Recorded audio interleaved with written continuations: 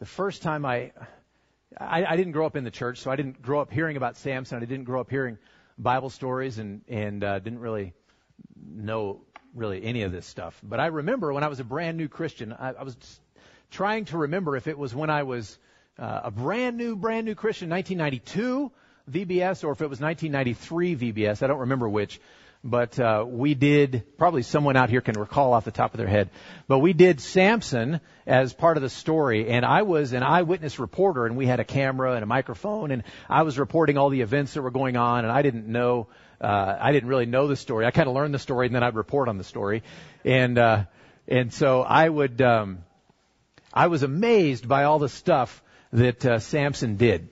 And really just astounding type stuff. And we're going to read about a lot of that stuff today. And I remember thinking what a hero Samson was, and what an amazing thing that God would make him strong like that, and that God would use him, and he was a judge of Israel, and that all seemed kind of cool. And then I read the story again, and there's a lot more to Samson than really cool stuff that he did. And so we're going to take 2 weeks and talk about Samson and how the Lord used him. And I think you may be surprised at what we learned today. I was surprised as I studied through this just to see really what God had in mind in the person of Samson and what he intended to accomplish through him. And so we're going to spend some time today looking through that. And the Samson story is pretty complex, and it's pretty big, and there's a lot to it. And so I want to go to the Lord and ask Him for His blessing and His help today, that we would dig into His Word and we would find what He would have us find. So let's go to the Lord in prayer right now. Father, we come to You and we do worship You. We rejoice that we can know You. We give You praise. Lord, we worship You today. We lift You up and we honor You. Lord, I pray as we turn to Your Word now that You would calm our hearts, that we would not be thinking about what has gone before or what comes after, but that we would be engaged right now with Your Word, that You by Your Spirit would work in our hearts, that we would be sensitive to what You have for us, that we would be responsive to what You have for us. Lord, help us to think well. Help us to read well. And I pray that You would do Your work by Your Spirit in our hearts. We offer You this time. This is Yours. This is Yours, and we are Your people, and this is Your Word. We pray for Your help. In Jesus' name, amen. So you'll notice as you look at your outline that you can find in the bulletin there, that there's a sort of a theme of fire that's going on here. And I didn't just make that up. As I was reading through this, I like to lay out things. I'm very visual, so I like to print off the whole chapter or the passage that I'm going to be studying, sometimes the whole book, depending on how big it is. And then I like to highlight and color and mark and play with crayons, basically. And it helps me study. It really does. It's not just playing. But what I noticed is the word fire and flame and things like that as a recurring theme throughout Samson. And so I kind of picked up on that theme, and I think it fits well. And so you'll kind of see what I mean by that as we look through this. But we've been looking through the book of Judges, going through it and looking at a judge at a time, or maybe breaking one into a couple of days, or something like that. But we're trying to work our way through, and we're trying to see what God is communicating to us through the book of Judges, because we have a book in front of us, as well as what He was trying to communicate to the people of Israel during the time it was happening. And so we've been studying through that, and it's been a challenging study. It's not always encouraging, is it? When you read about these judges and you read about the kind of things that they did, what they stood for. And we were discussing in Connect Group this week, Jephthah, and how could Jephthah have done that, and what all does that mean? And we're going to see a couple of more of those type things with Samson, and we haven't even gotten to the bad part, folks. That's coming. That's coming in a couple of weeks. But there's a lot there. The Lord has a lot for us there. And so we're going to look at Samson today. Samson's a little bit different in various aspects. And we're going to talk about what some of those are. But he's not a normal kind of judge. He's not a judge like the others. The others seem to be like a general. He would marshal the troops and he would go to battle with his army against the invading forces. And you never see Samson do that. Samson is on his own. And, he's pretty tough because he can whoop up on large numbers of people, and we're going to see that today, but he's on his own. and he acts on his own, and he moves on his own, and he also seems to respond to personal grievances, and he's getting revenge personally. He's a very, very interesting character. So I said we're going to have this theme of fire, and you're going to see why that is. But the first point there is the spark. Right? There's just a little bit of a spark going on. First of all, let's kind of lay the groundwork and look at the Lord's discipline. That first section there. Let's look at the Lord's discipline. If we look at 13, we have a familiar verse that we could find nearly anywhere in this book, right? And the people of Israel again did what was evil in the sight of the Lord. So the Lord gave them into the hand of the Philistines this time for 40 years. Gave them into the hand of the Philistines. So sometimes the people group changes. This time we're working on the Philistines. And the length of time there, it says, gave them into the hand of the Philistines for 40 years.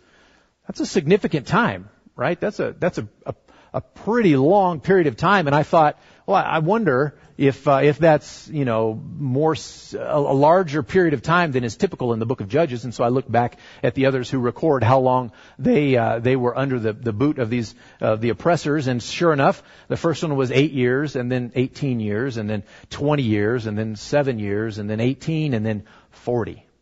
And so this is double of what the previous longest time that they had been under the rule of someone else was. And so that's significant, and I think we're going to look at that a little bit and see what's going on there. That's the first significant thing about this situation, is that it was for so long, 40 years.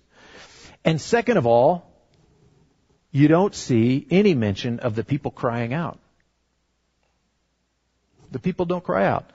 The people of Israel, again, did what was evil in the sight of the Lord. So the Lord gave them into the hand of the Philistines for 40 years. And as we read the next 3 chapters, we will see nowhere that the people cry out to the Lord. They're not calling out to God for salvation. That's going to become a significant theme later on. But for now, I just want you to make a mental note of that. And we're going to come back to that. So that's the Lord's discipline, right? The people disobey. God gives them into the hand of the Philistines, and they rule over them for 40 years. Well, second of all, this next section, we talk about the Lord's intervention. The Lord's intervention. First of all, we have His discipline. Now we have His intervention. So, continuing where we left off in chapter 13, starting in verse 2, there was a certain man of Zorah, of the tribe of the Danites. You don't read about the Danites very often in the Bible, but here they are, the tribe of the Danites, whose name was Manoah, and his wife was barren and had no children. And the angel of the Lord appeared to the woman and said to her, Behold, you are barren and have not borne children, but you shall conceive and bear a son. Therefore be careful, and drink no wine or strong drink, or eat nothing unclean, for behold, you shall conceive and bear a son. No razor shall come upon his head, for the child shall be a Nazirite to God from the womb, and he shall begin to save the people from the hand of the Philistines. Then the woman came and told her husband, A man of God came to me, and his appearance was like the appearance of the angel of God, and very awesome. I did not ask him where he was from, and he did not tell me his name, but he said to me, Behold, you shall conceive and bear a son. So then drink no wine or strong drink, and eat nothing unclean, for the child shall be a Nazirite to God from the womb to the day of his death.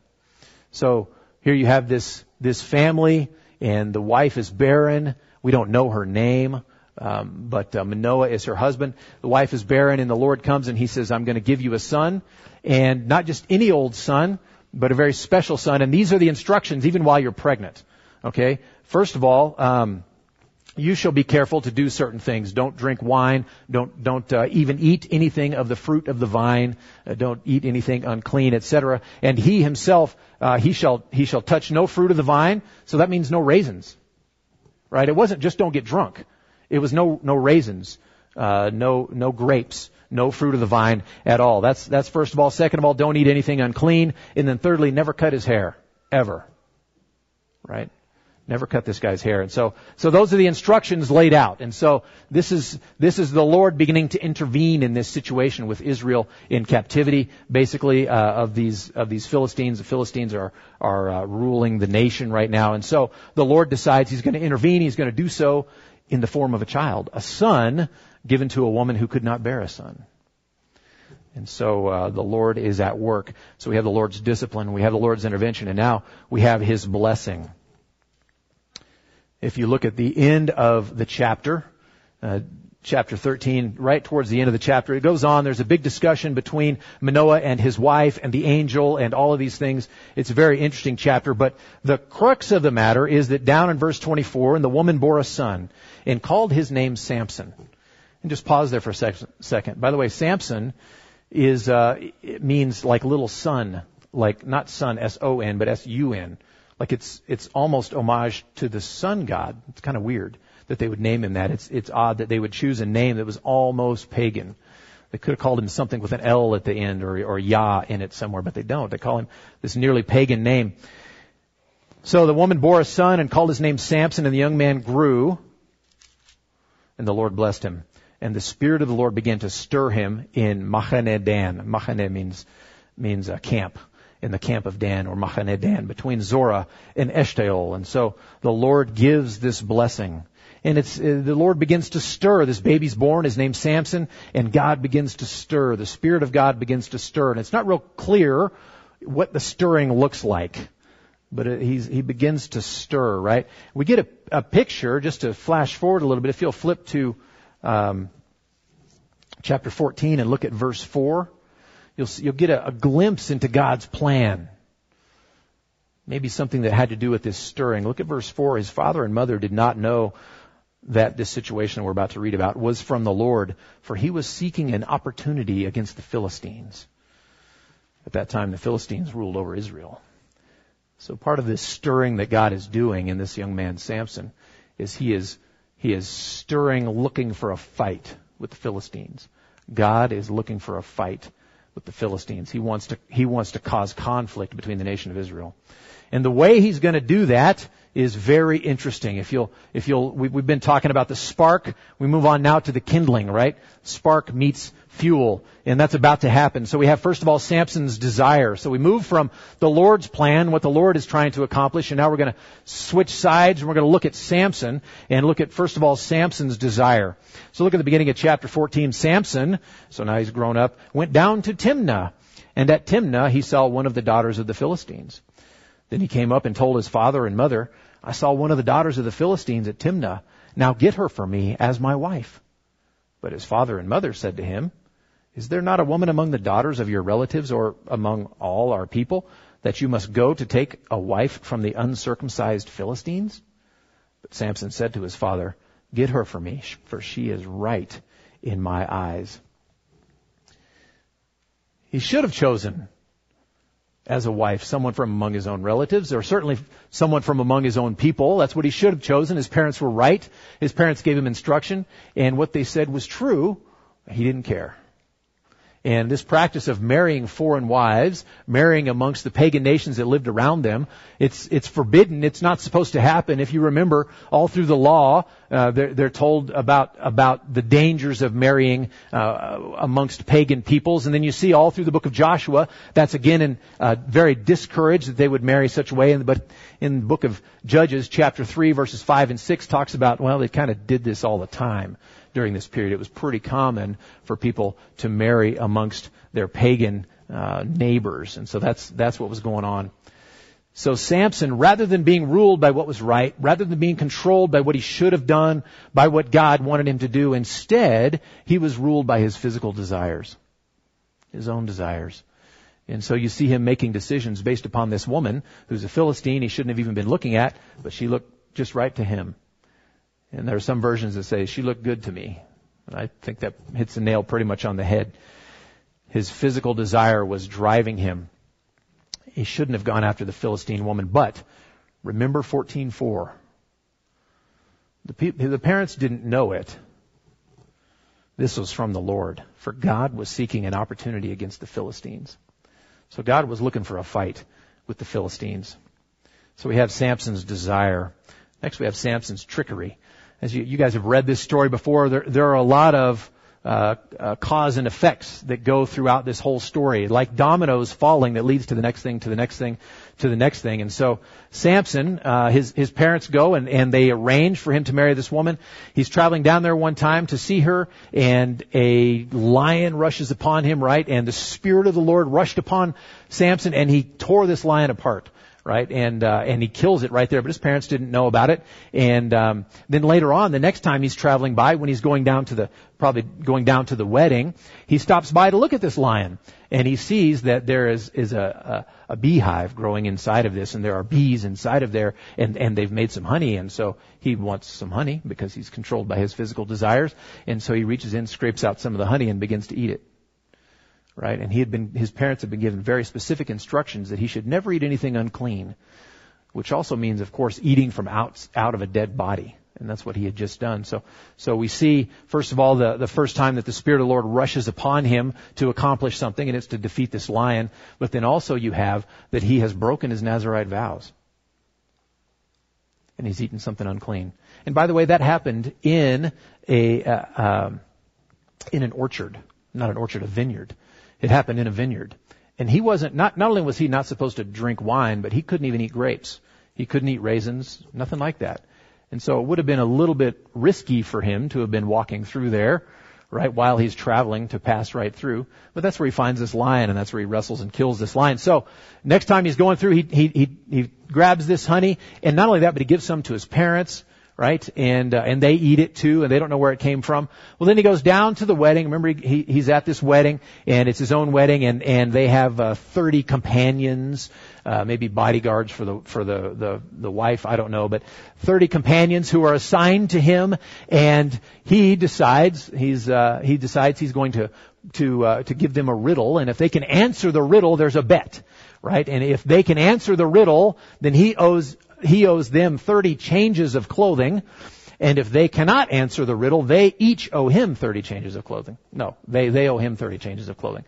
And so, this is a good deal, and it's a bet between them, right? And so he's having a bet with these other guys. And so the riddle he proposes is the one that you see there in 14:14. Right? This is the riddle they have to answer. Out of the eater came something to eat. Out of the strong came something sweet. And they're supposed to figure that out. That's not like a regular riddle. That's not a normal riddle. Really only one person had the clues to answer that riddle, and that was Samson himself, because it was about a personal experience. Right? There's no real way to answer that. It's a little bit like Bilbo and the ring in his pocket, right? What do I have in my pocket? That's not a real riddle. Right? Only you know that. No one can guess that. Okay, and that's kind of the case with this right here. Well, anyway, they go and they talk to his bride, and after a while they threaten her and say, you tell us, you need to find out what this riddle means, and you need to tell us, or else we're going to burn you and your family. And so she gets scared, and she gets it out of Samson, and Samson tells her, and she goes and tells them, and then they, of course, say, well, here's obviously what the riddle means, and they say down in verse 18, what is sweeter than honey, and what is stronger than a lion?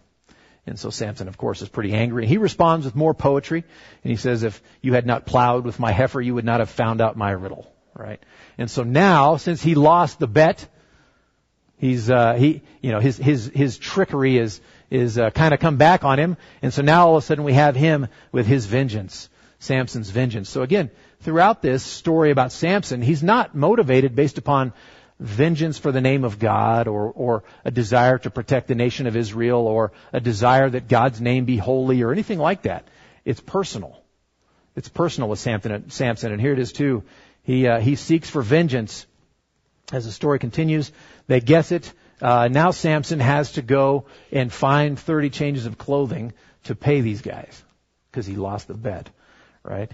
And so you see what takes place in chapter 14, verses 17 and following. No, it's later than that. I'm sorry. 17 and following. So, verse 19, the Spirit of the Lord rushed upon him. That's the second time, by the way, the Spirit of the Lord has rushed upon him. And he went down to Ashkelon and struck down 30 men of the town and took their spoil and gave the garments to those who had told the riddle. In hot anger, he went back to his father's house. And so Ashkelon is one of the cities. There are about 5 cities that belong to the Philistines down by the sea. And that's where he goes, down by the Mediterranean. He goes to Ashkelon, goes down there. He finds 30 Philistine men, kills those 30 Philistine men, takes their clothing, and goes back and pays his debt. Right? All right. So he goes and kills 30 guys so that he can pay off his debt. Interesting that this is the second time the Spirit of the Lord has rushed upon him. The first time was to defeat this lion, and the second time is to go down to Ashkelon and kill 30 of those Philistine men. Okay? So, bizarre story. But as I said, this is a story of dominoes, one after the other. And you have one falling, knocking the other, knocking the next, knocking the next. And the Lord is seeking opportunity against the Philistines. All right? So, well, that's the spark, Samson himself, and that's a little bit of the kindling. We have a little bit of fuel that's going on there, but there's more. God is desiring more, and so we have point number 3, the blaze. It's gonna go into a blaze, a full-on bonfire, and it's going to be fascinating. But it starts with Samson's vengeance again. That's a common theme throughout Samson's stuff, is his real visceral responses, his own urges that he has. And if you will look starting at the last verse of chapter 14, and Samson's wife was given to his companion who had been his best man. Not a fun thing. After some days, at the time of wheat harvest, Samson went to visit his wife with a young goat. And he said, I will go into my wife in the chamber. But her father would not allow him to go in. And her father said, I really thought that you utterly hated her, so I gave her to your companion. Is not her younger sister more beautiful than she? Please take her instead. And Samson said to them, this time I shall be innocent in regard to the Philistines when I do them harm. So Samson went and caught 300 foxes and took torches. And he turned them tail to tail and put a torch between each pair of tails. When he had set fire to the torches, he let the foxes go into the standing grain of the Philistines and set fire to the stacked grain and the standing grain, as well as the olive orchards. So that's a very curious way to destroy the crops of the enemy, right? When you grab 300 foxes and you tie them tail to tail, and then you stick a torch in between their tail, of course you can picture the chaos that would ensue, right? And that's exactly what happens. And it's the time of the harvest. Everything's kind of dry, right? And they just run everywhere, and it burns everything to the ground. And so he has his vengeance. He burns their crops right to the ground. Well, of course, the Philistines were not happy about that at all. And so now we move on to Samson's loss. He got his vengeance again. But now he's going to have his loss because the Philistines find out about it. They find out who did it, and they go and find his wife and her dad, and they burn them and kill them. And you have what happens. Verses 6, 7, and 8 of chapter 15. Then the Philistines said, who has done this? And they said, Samson, the son-in-law of the Timnite, because he has taken his wife and given her to his companion. And the Philistines came up and burned her and her father with fire. And Samson said to them, if this is what you do, I swear I will be avenged on you, and after that I will quit. And he struck them hip and thigh with a great blow, and he went down and stayed in the cleft of the rock at Etam. And so he suffers this loss of his bride and his father-in-law. They get burned to death. And so he fights with them a little bit, strikes them a mighty blow, hip and thigh. I'm not quite sure what that means, but it means he wins. But he doesn't destroy them all. Instead, he runs off and hides. He heads for the hills. And he finds a cleft of the rock in Etam, a place where he can hide. So we find mighty Samson, who's done all of this. We find him hiding in a rock. And Etam is in the region of Judah. And so he's actually gone into Judah. And he's hiding there. And so that's where we find him as we move on in the story. So Samson's loss is going to lead to Samson's victory. All right, his victory, but it's going to come in a very interesting way. Remember the dominoes. So he has struck them a mighty blow, hip and thigh, and he has gone and hidden in the land of Judah in the cleft of the rock. And so the Philistines know what has gone on, and so they come and they attack Judah. And Judah says, wait, why are you attacking us? And the Philistines say, well, it's because of Samson, of course. And so the people from Judah, the men of Judah, gather an army of 3,000 people, and they go into the hills to find Samson and bring Samson out. And so you have a very ironic situation rising, that you have the Philistines, who are a foreign army. They're a foreign people. They're the oppressors. And they come and they apply some pressure to Judah, Israelites, Hebrews.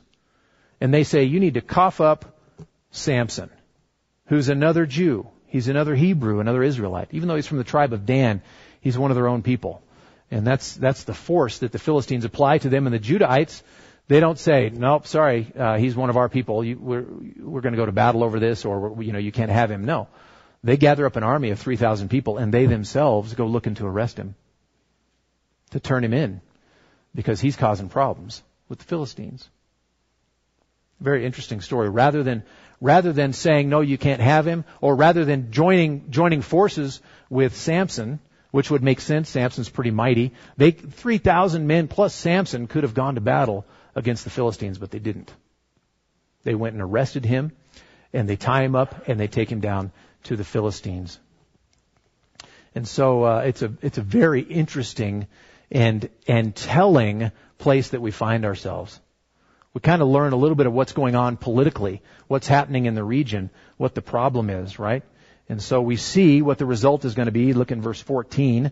When he came to Lehi, so he's been arrested and they're carrying him down. When he came to Lehi, the Philistines came shouting to meet him. Then the Spirit of the Lord rushed on him. This is the third time. The Spirit of the Lord rushed upon him, and the ropes that were on his arms became as flax that has caught fire, and his bonds melted off his hands. And he found a fresh jawbone of a donkey, and put out his hand and took it, and with it he struck 1,000 men. So Samson retaliates, right? He doesn't fight against the men of Judah. Instead, he fights against the Philistines. And this time it's not 30 men that he kills. This time it's 1,000 men. He grabs the jawbone of a donkey and he goes to war and he fights and he destroys 1,000 of these men. The Lord was seeking opportunity to fight the Philistines, and it seems like he's going to find it. And so Samson, at the end of that, as soon as he had finished speaking, so he says another poem. Apparently Samson liked poetry. With the jawbone of a donkey, heaps upon heaps. With the jawbone of a donkey have I struck down 1,000 men. And as soon as he had finished speaking, he threw away the jawbone out of his hand. And that place was called Ramath Lehi. And he was very thirsty, and he called upon the Lord. By the way, that's the first time we've seen anybody call on the Lord in this whole section. And it's not because he's desirous to see Israel avenged. It's not because he's defending God's name. It's because he's thirsty. And he was very thirsty, and he called upon the Lord and said, you have granted this great salvation by the hand of your servant, and shall I now die of thirst and fall into the hands of the uncircumcised?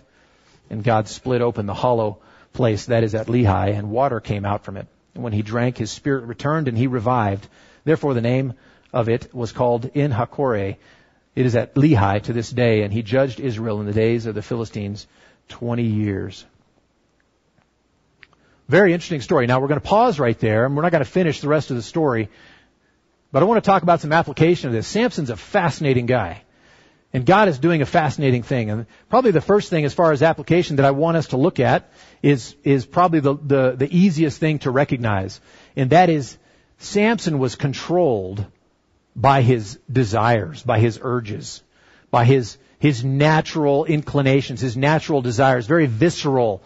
He looked at a woman and he wanted her, so he did it. He got angry because of his 30 companions finding out his riddle, and so he went down and he killed 30 Philistines. Right? He was angry, and so he did this, and he was angry, and so he did that. He said, I will be avenged, and I will get vengeance. And we're going to see, of course, the story's not done. This is not the only woman in his life, nor is she the most famous. We'll read about Delilah next time. But he's driven by very visceral, very base, very natural urges. And so of course we can learn a lesson from him on that, right? His life could have been very different. Now the Lord's at work and the Lord is sovereign, but he didn't have to make decisions the way he made decisions. He didn't have to be governed by his fleshly desires. The Samson narrative would have turned out very different, but it's going to continue to operate and hinge upon his lusts. This reminds me of 1 Peter 2:11, that if you don't have it memorized, it would be a good one for you to memorize. Let me read it to you. Beloved, I urge you as sojourners and exiles to abstain from the passions of the flesh. Why? Why abstain from the passions of the flesh? I mean, which wage war against your soul. That's why to abstain from the passions of the flesh. They wage war against your soul. They do battle within you, and they kill you from within, and they turn you into the kind of man that Samson was. Those natural passions. Those passions that are inside of us are at war with the Spirit of God and what the Spirit of God is doing in our inner man. And so we need to cry out to God for deliverance, and we need to cry out to God for help in overcoming the corruption of this world that is affecting us inside, and we carry that around in our bodies. So that's the first, and that's probably the easiest application to get from Samson. If you want to learn the quickest thing from Samson, that's probably it. Don't be like that guy. That's a pretty easy application, right? But there's a lot more going on. There's a lot more going on. That brings me to our second point of application. Notice the sovereignty of God in this story. What was God's desire? What was God doing in this story? Did he just raise up a judge and then the judge kind of went awry and did his own thing? No, God himself was seeking opportunity with the Philistines. He was trying to pick a fight with the Philistines. And he used Samson's ungodly lusts, his fleshly lusts that were uncontrolled. He used those to pick a fight with the Philistines. That's what God used. God's sovereignty is amazing in this passage. First of all, he gave a barren couple a baby boy who would grow into a man, and that man would have uncontrolled passions. And then he used that man's uncontrolled passions to disrupt the unrighteous peace that had existed between Israel and the Philistines, their rulers. And he starts small, right? God didn't light the fire all at once. It started small, remember? 30 men from the town of Ashkelon were killed. God uses Samson's lust to accomplish that. 30 men of Ashkelon are killed so that Samson can get his 30 changes of clothing, right? Then he burns down their crops and things get real interesting. Next thing you know, 1,000 Philistines are dead. God's picking a fight. He's picking a fight with the Philistines. And he's using Samson's uncontrolled nature. Samson the wild man. And God is using him to accomplish his purposes so that it starts very small and it ends up at this point with 1,000 Philistine soldiers being killed. The sovereignty of God in this is amazing. So let's bring it back home real quick. Let's think about our own situations. Are you going through circumstances right now that seem impossible? I know that some of you are. I know that. Some of your circumstances seem impossible. Maybe you have some impossible relationship. Maybe you're dealing with some impossible loss. Maybe you're enduring an impossible pain that no one can understand and you can't even tell anybody. Maybe you're up against impossible odds. There is pain in this room, and there is pain probably in nearly everyone's heart that we don't tell people about. Certainly we don't tell people fully, and we bear it. We carry it around. Remember this and remind yourself about this truth. The God who planned and performed each meticulous step of Samson's story in order to pick a fight with the Philistines, the God who planned and put together all of that is also at work in your life for your good and for His glory. He's at work. He is at work. The God of the universe is at work. And He put together this, and He used a man who was not easily used. And He accomplished His purposes to pick a fight with the Philistines. The God who does that is at work in your life. Thirdly, this is what really captivated my attention. This is fascinating, right? The Israelites sinned in 13:1. So the Lord gave them into the hand of the Philistines for 40 years, right? That's nothing new. We're used to that, right? 40 years is slightly new, but that's nothing new in the book of Judges. But what is new is that they never cry out to God for deliverance. They never cry out. They had grown comfortable under the boot of the Philistines. And they served them. And they would even argue with Samson, why would you do such a thing? Don't you know the Philistines are our rulers? Don't you know they're over us? Why are you picking a fight with them? They had grown comfortable there. And God waited 40 years for them to grow tired of it, and for them to cry out, for them to ask God for help. And there was nothing. No cry. No cry. They were kind of like that frog in boiling water, right? didn't even know to jump out. They were content there. They were comfortable there. And this is where it gets powerful. This is where it gets incredible. God himself saw them in that situation, saw them under the boot of the Philistines, and apparently content in that situation, like a pig in mud.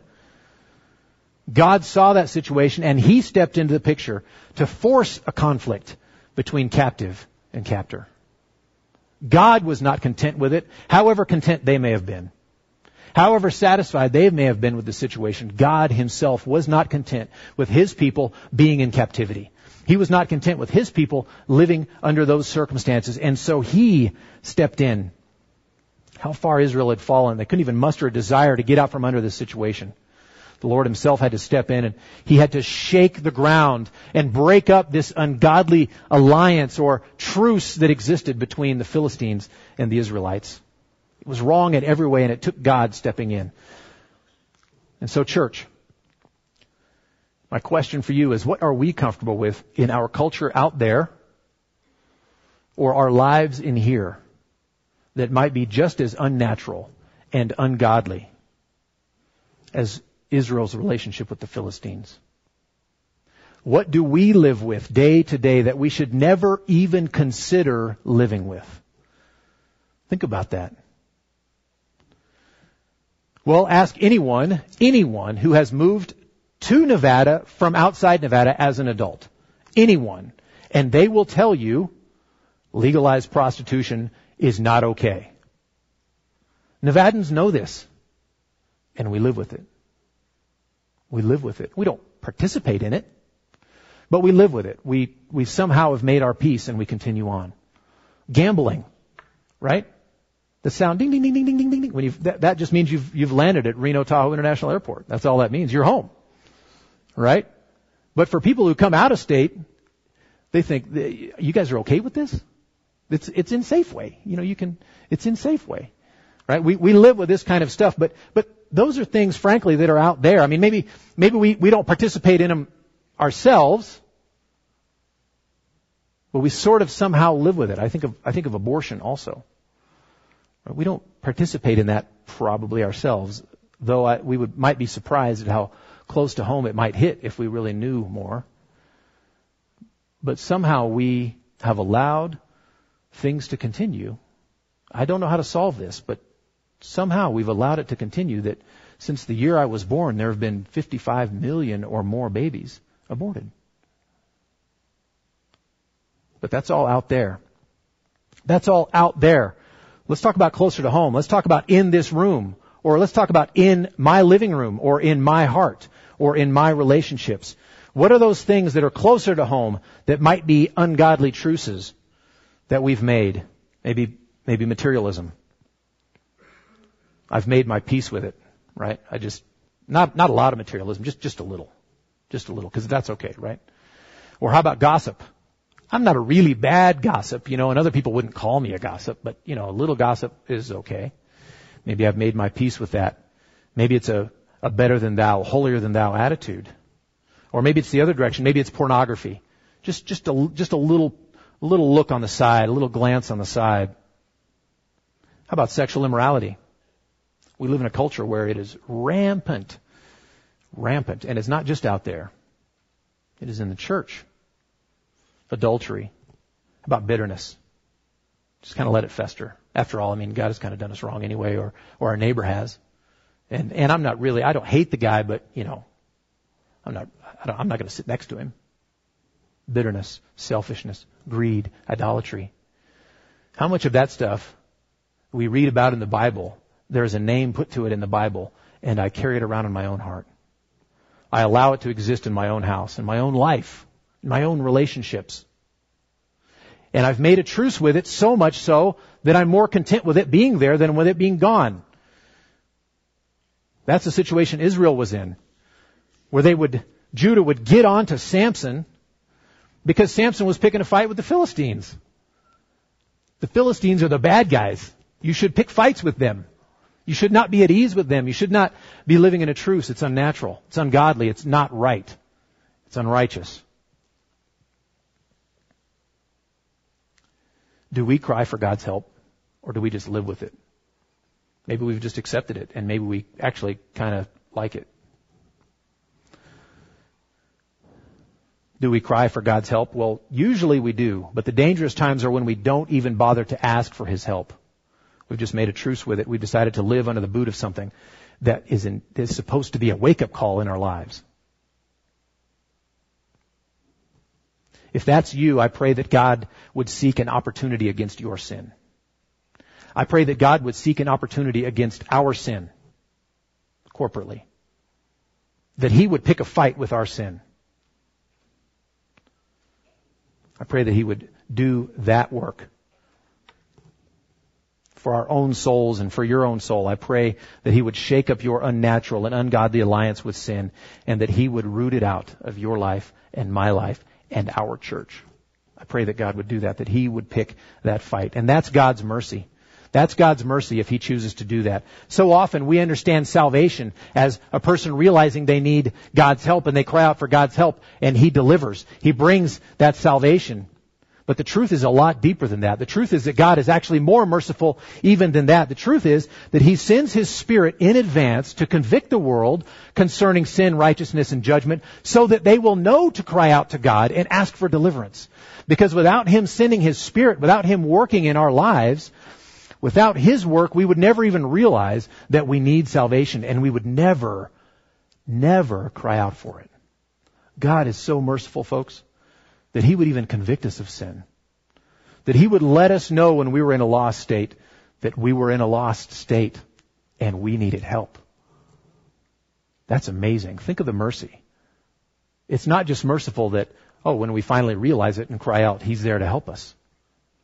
It's that He makes us realize it. God seeks an opportunity against our sin. My prayer this morning for some of you is exactly that. May God bring you to a place even now where you see your sin for what it is, an infinite sin against an infinite and holy God, and that you would cry out to Him, and He would give you mercy and deliverance through what Jesus Christ has done on the cross for you. That's my prayer this morning.